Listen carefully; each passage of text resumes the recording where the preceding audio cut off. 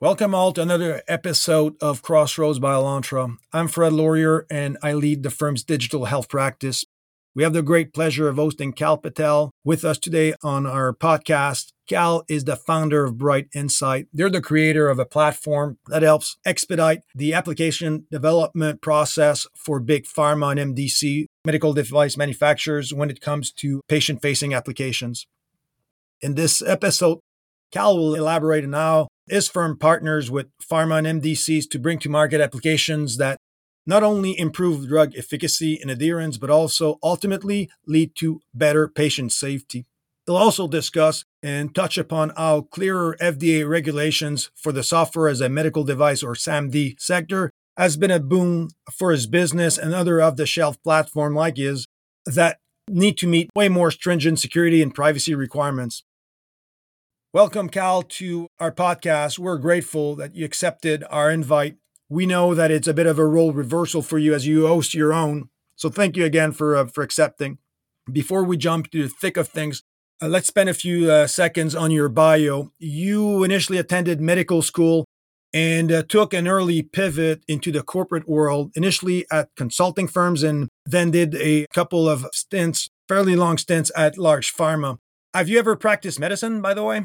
I did not practice medicine. I went to medical school thinking that, of course, that was the original intent, but I got so enamored around really driving impact at scale. And so that desire to drive impact at scale really drove me into pursuing the MBA and ultimately moving into the business.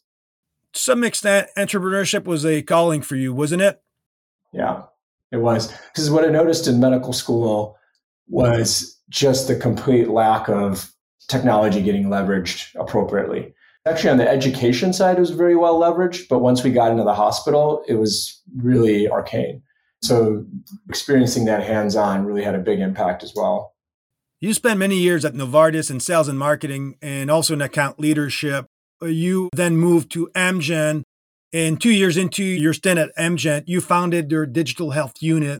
That was about 10 years ago. Fast forward today, we're seeing a plethora of vendors addressing various pain points, not only pain points for physicians, but also for patients and consumers. Back in the day, you didn't see that. What I saw anyways, was most of the applications were targeting basic pain points, clinical and operational pain points for the most part, such as EMR and RCM applications. How have your experiences at Novartis and Amgen help you shape BrightInsight to what it is today? That's right. So I did a few different roles at Novartis, and then at Amgen was 3 very different roles, head of corporate strategy, and then global marketing lead for one of their main drugs, Enbrel. And then, as you mentioned, I founded and led what we called Amgen Digital Health, one of the early digital technology focused groups within big pharma and medtech. And our focus was, how do we leverage technology to improve the real world performance of our drugs? What I saw in my own experience in those roles, it was really not a digital technology gap, it was an application gap. Even 10 years ago, tons of amazing digital technology existed, but we weren't applying it within the context of our therapies. If you could effectively do that, you can drive tremendous improvements in clinical outcomes. To give a couple of examples, most drugs have a major adherence problem. And if you put Bluetooth into a drug delivery device, let's say you have an injectable pen, now, the patient's permission, you can know if, when, where, and if appropriate, how much drug the patient's taking. With that knowledge, you can now drive personalized adherence to help somebody be reminded in a way that's appropriate to them in the sort of the right time, right way to help them stay adherent to that therapy. That ability to drive personalization, which we experience in basically every other aspect of our lives, was not happening in pharma. And so that was really the sort of the impetus for starting that group, or me really pivoting my whole career towards digital health. I think to your point around how the world has changed, fast forward from then to now, and basically every single pharma company and medical device company has some type of digital, either center of excellence, or even better, I would say, has really integrated the digital side into a single organization, because they recognize that that's not 2 separate things, but an integrated view of the world and capability. Many companies now moving into looking at how do we improve the real world performance of our drugs through leveraging digital. And for example, at our company, BrightInsight, we look at the portfolio of drugs. We recently estimated this, that it's about $35 billion of peak sales that represents, right? So my guess is a decade ago, that number was probably close to zero. So a lot more to be done by the industry for sure. Clearly, folks are recognizing and beginning to see the value. What is that $35 billion made of? The peak sales of those drugs. So as a example, with CSL, we're working, this is a public one, so we're working with one of their flagship drugs, Alantra, which helps patients with primary immunodeficiency and has another indication as well. And so if you add up the sales of that drug, for example, and then all the other drugs we're working with, that adds up to about 30-some billion in peak sales. Pharma has been leveraging tech or using tech for a long, long time, but mostly to protect their brands using fairly rudimentary CRM applications for brand managers and sales rep. Apps now do much more than that. They help improve drug adherence. We discussed it earlier, efficacy, and also just create a more bespoke experience, a bit like what we find in other parts of our daily lives, like banking or for daily purchases. Patient data now that is collected can also help create somewhat of a direct feedback between the R&D teams and the patients themselves. To some extent, you and your peers do act as a transmission belt. It is definitely a large opportunity dollar-wise. 100%. And I think that's what the industry is beginning to realize. If you just take one stat as an example, right? Last year in the US, pharma companies spent almost $7 billion on direct-to-consumer advertising. That is a very ROI-driven spend. They're doing a lot of analytics to support that investment. And that's basically helping drive awareness, find patients, get them into the healthcare provider's office and ask for their therapies. If they're finding that kind of ROI in there, now imagine get that patient in the doctor's office asking for the prescription. Where we come in is, how do you now go from that prescription written to helping that conversion actually happen and get the person on therapy? And now once you have them on therapy, I don't care what industry you're in, the worst thing you can allow for is your customer to churn. In the case of pharma, you have somebody on expensive therapies. You've spent all this effort and money to get them onto your therapy. And of course, some patients come off of it because it doesn't work or they've effectively been treated and don't need it anymore. But for the majority of that churn is avoidable churn. And that's where we come in and work with companies on things like, how do you understand key pain points and address those with digital? So just sticking with the Alantra example, that brand team recognized that there's a very complex dosing regimen that patients have to follow and to track. And that means rotating injection sites on the patient's body. Patients were keeping a paper journal to try to remember where they had last injected and where before that. We've digitized that whole experience, both tracking the recording, et cetera. It's just one pain point that the app solves. And as a result of that, without really much marketing support, 20% of the user base in the US is using that solution. Something like 89% continue to use it at 12 months. So it's clearly delivering value for a huge subset of the majority of those patients. Alantra, CSL since just recently launched that app in Japan and are looking to take it more broadly to key markets. To your point, like if you have a multi-billion-dollar therapy and you can assist the patient, in this case, to have a better experience, as a result, be more engaged with therapy, stay more adherent, that's going to drive better clinical value, but again, tremendous commercial value. However, they don't have to be mutually exclusive, do they? What we've found out through our own deal-making activity is pharma and MDCs, they want to control patient interactions. But regardless, those insights, they need to be digitized one way or another. Those same pharma and MDCs have built their own software development and data sciences teams. How do those groups or teams feel about you and your peers potentially competing with them? First, before I directly answer that question, just to your broader point, what we're finally seeing is the shift where the pharma and medical device industries are going from, I used to sort of talk about this on panels and stuff, where it's hard to find an industry that didn't try harder to know less about their end customer.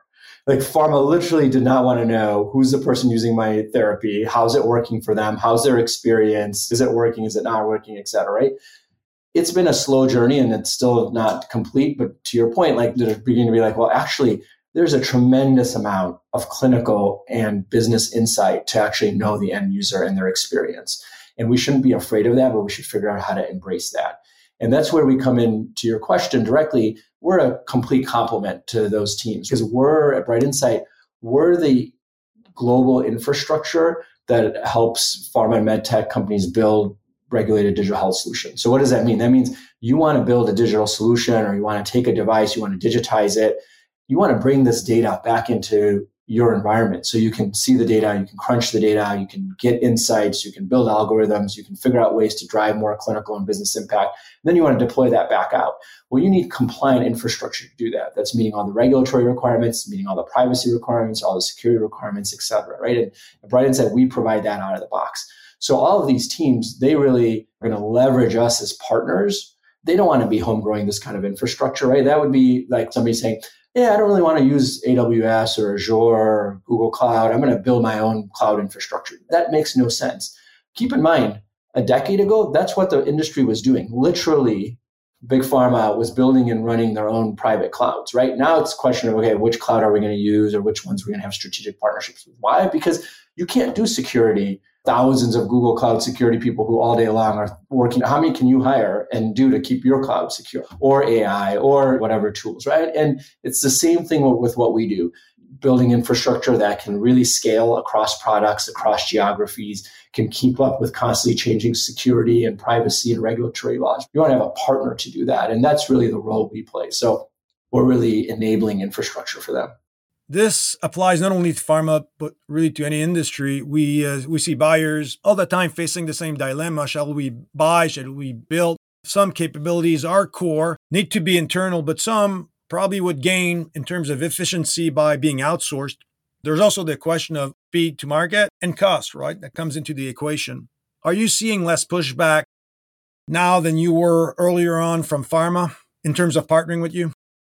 Yeah, for sure. So the kinds of other partners that a pharma company, med tech company was looking at 4 years ago were the likes of systems integrators, the Accentures or the Deloittes or the Cognizants of the world. We basically never come across them. I can't think of the last time any of those names came across, certainly in the pharma context. Medical device companies, frankly, still have a bend towards wanting to home grow. That will pass because, mark my words, they will fail at that because every industry has proven over and over and over again, if you try to build your own end-to-end infrastructure, unless you've successfully built an entire ecosystem around that, you're not going to be successful at it. So med tech companies will still turn occasionally towards partners to try to home grow this type of infrastructure. But yeah, over the last 4 years, totally different mindset. That's fairly consistent with what other people in the industry are telling us, especially clients. So really no surprise here. On your website, you mentioned that some partners using your platform have accelerated time to market by up to 2 years. That's very, very significant. Can you elaborate some? Yeah, that's exactly right. Again, to your earlier point, when you are talking about a pharma drug or medical device, ultimately there's an area under the curve, right? Your patent life is going to drive that and the competitive landscape is going to drive that, right? And so you have a period of time where you want to maximize sales and drive value. And so if you are going to drive a digital solution that's going to drive more market share or keep patients on therapy longer, et cetera, why would you want to take 2 years to bring that innovation to market if you can cut off 18 months working with our platform and our products, right? And so that value story becomes very compelling, especially when typical drug is multi-billion in sales, blockbuster drugs are multi-billion in sales. And so to your point, you start moving the needle faster, you're going to create way more value than taking that extra time. So just the top line and profit value is so big. Forget about that. It'll obviously cost you more to build something for 2 years versus work with us and move faster. Switching gears a bit, let's talk about the FDA, the role they're playing. They've been very active over the last few years trying to put safeguards around ML and AI. There's even an action plan that was published by the FDA in 2021 around SAMD. Can you please put in layman terms what it means for the industry and for folks like you?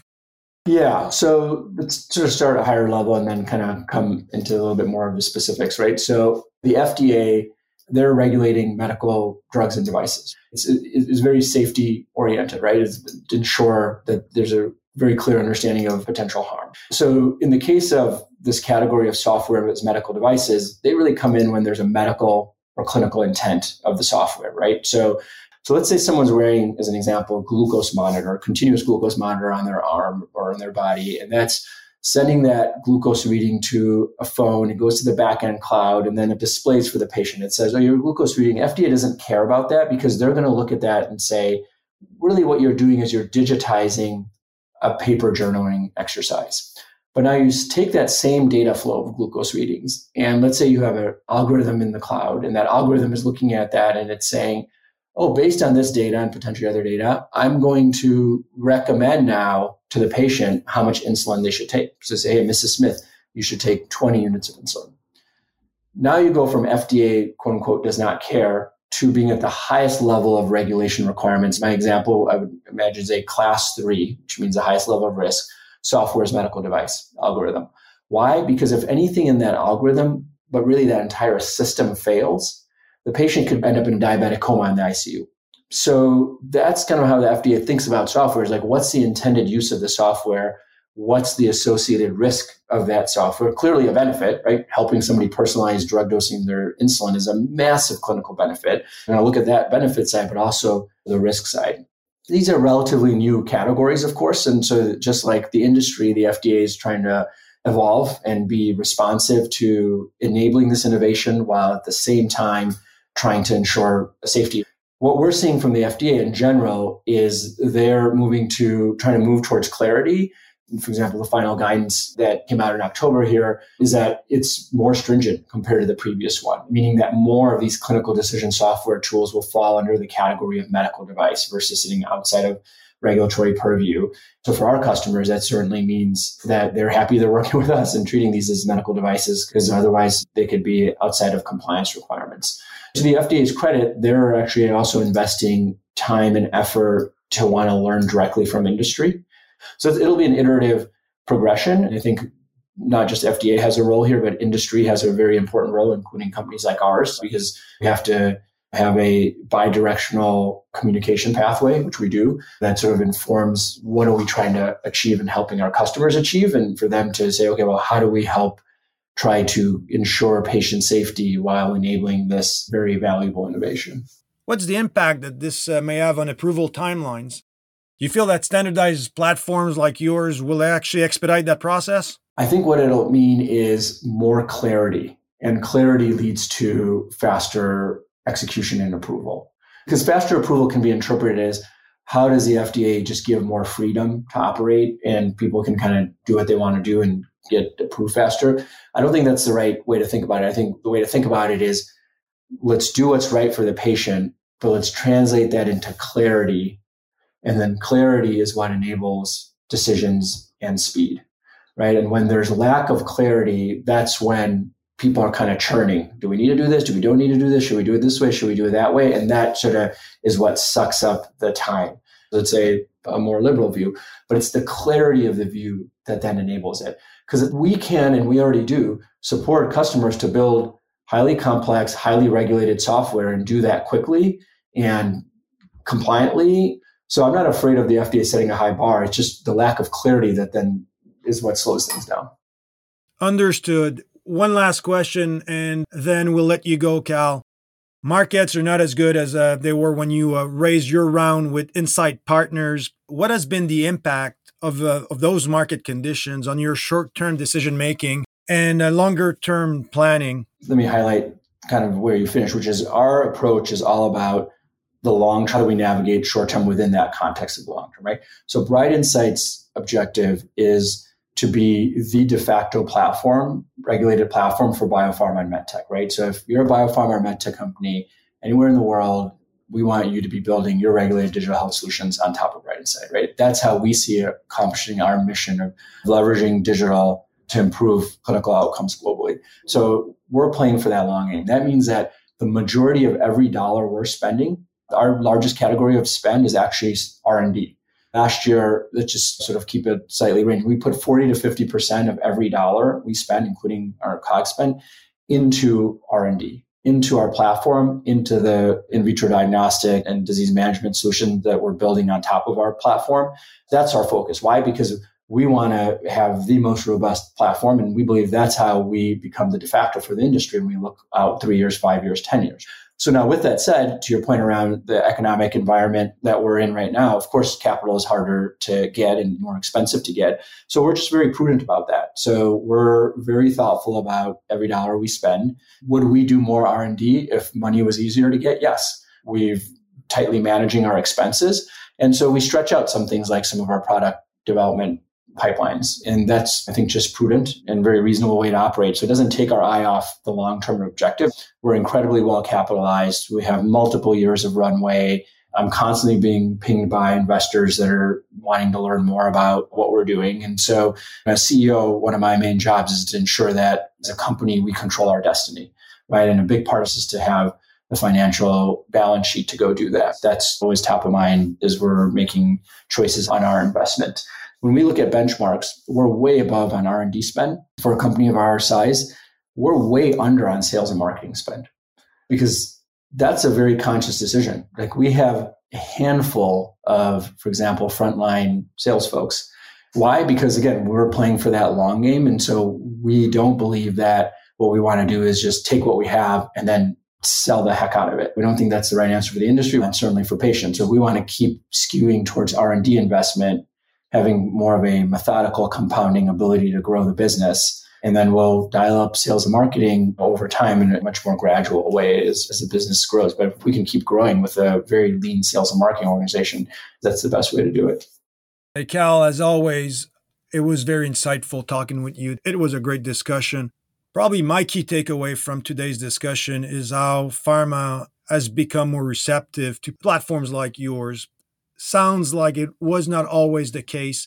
Initially, they intended to build their own private clouds to some extent or private cloud infrastructures. They kind of pivoted away from that, and I understand why. Now they can turn to third-party platforms like yours that provide a much more affordable and efficient way to build applications. End result is patients have a more enjoyable experience and ultimately leads to better outcomes for the patients themselves. Thank you so much again for taking the time.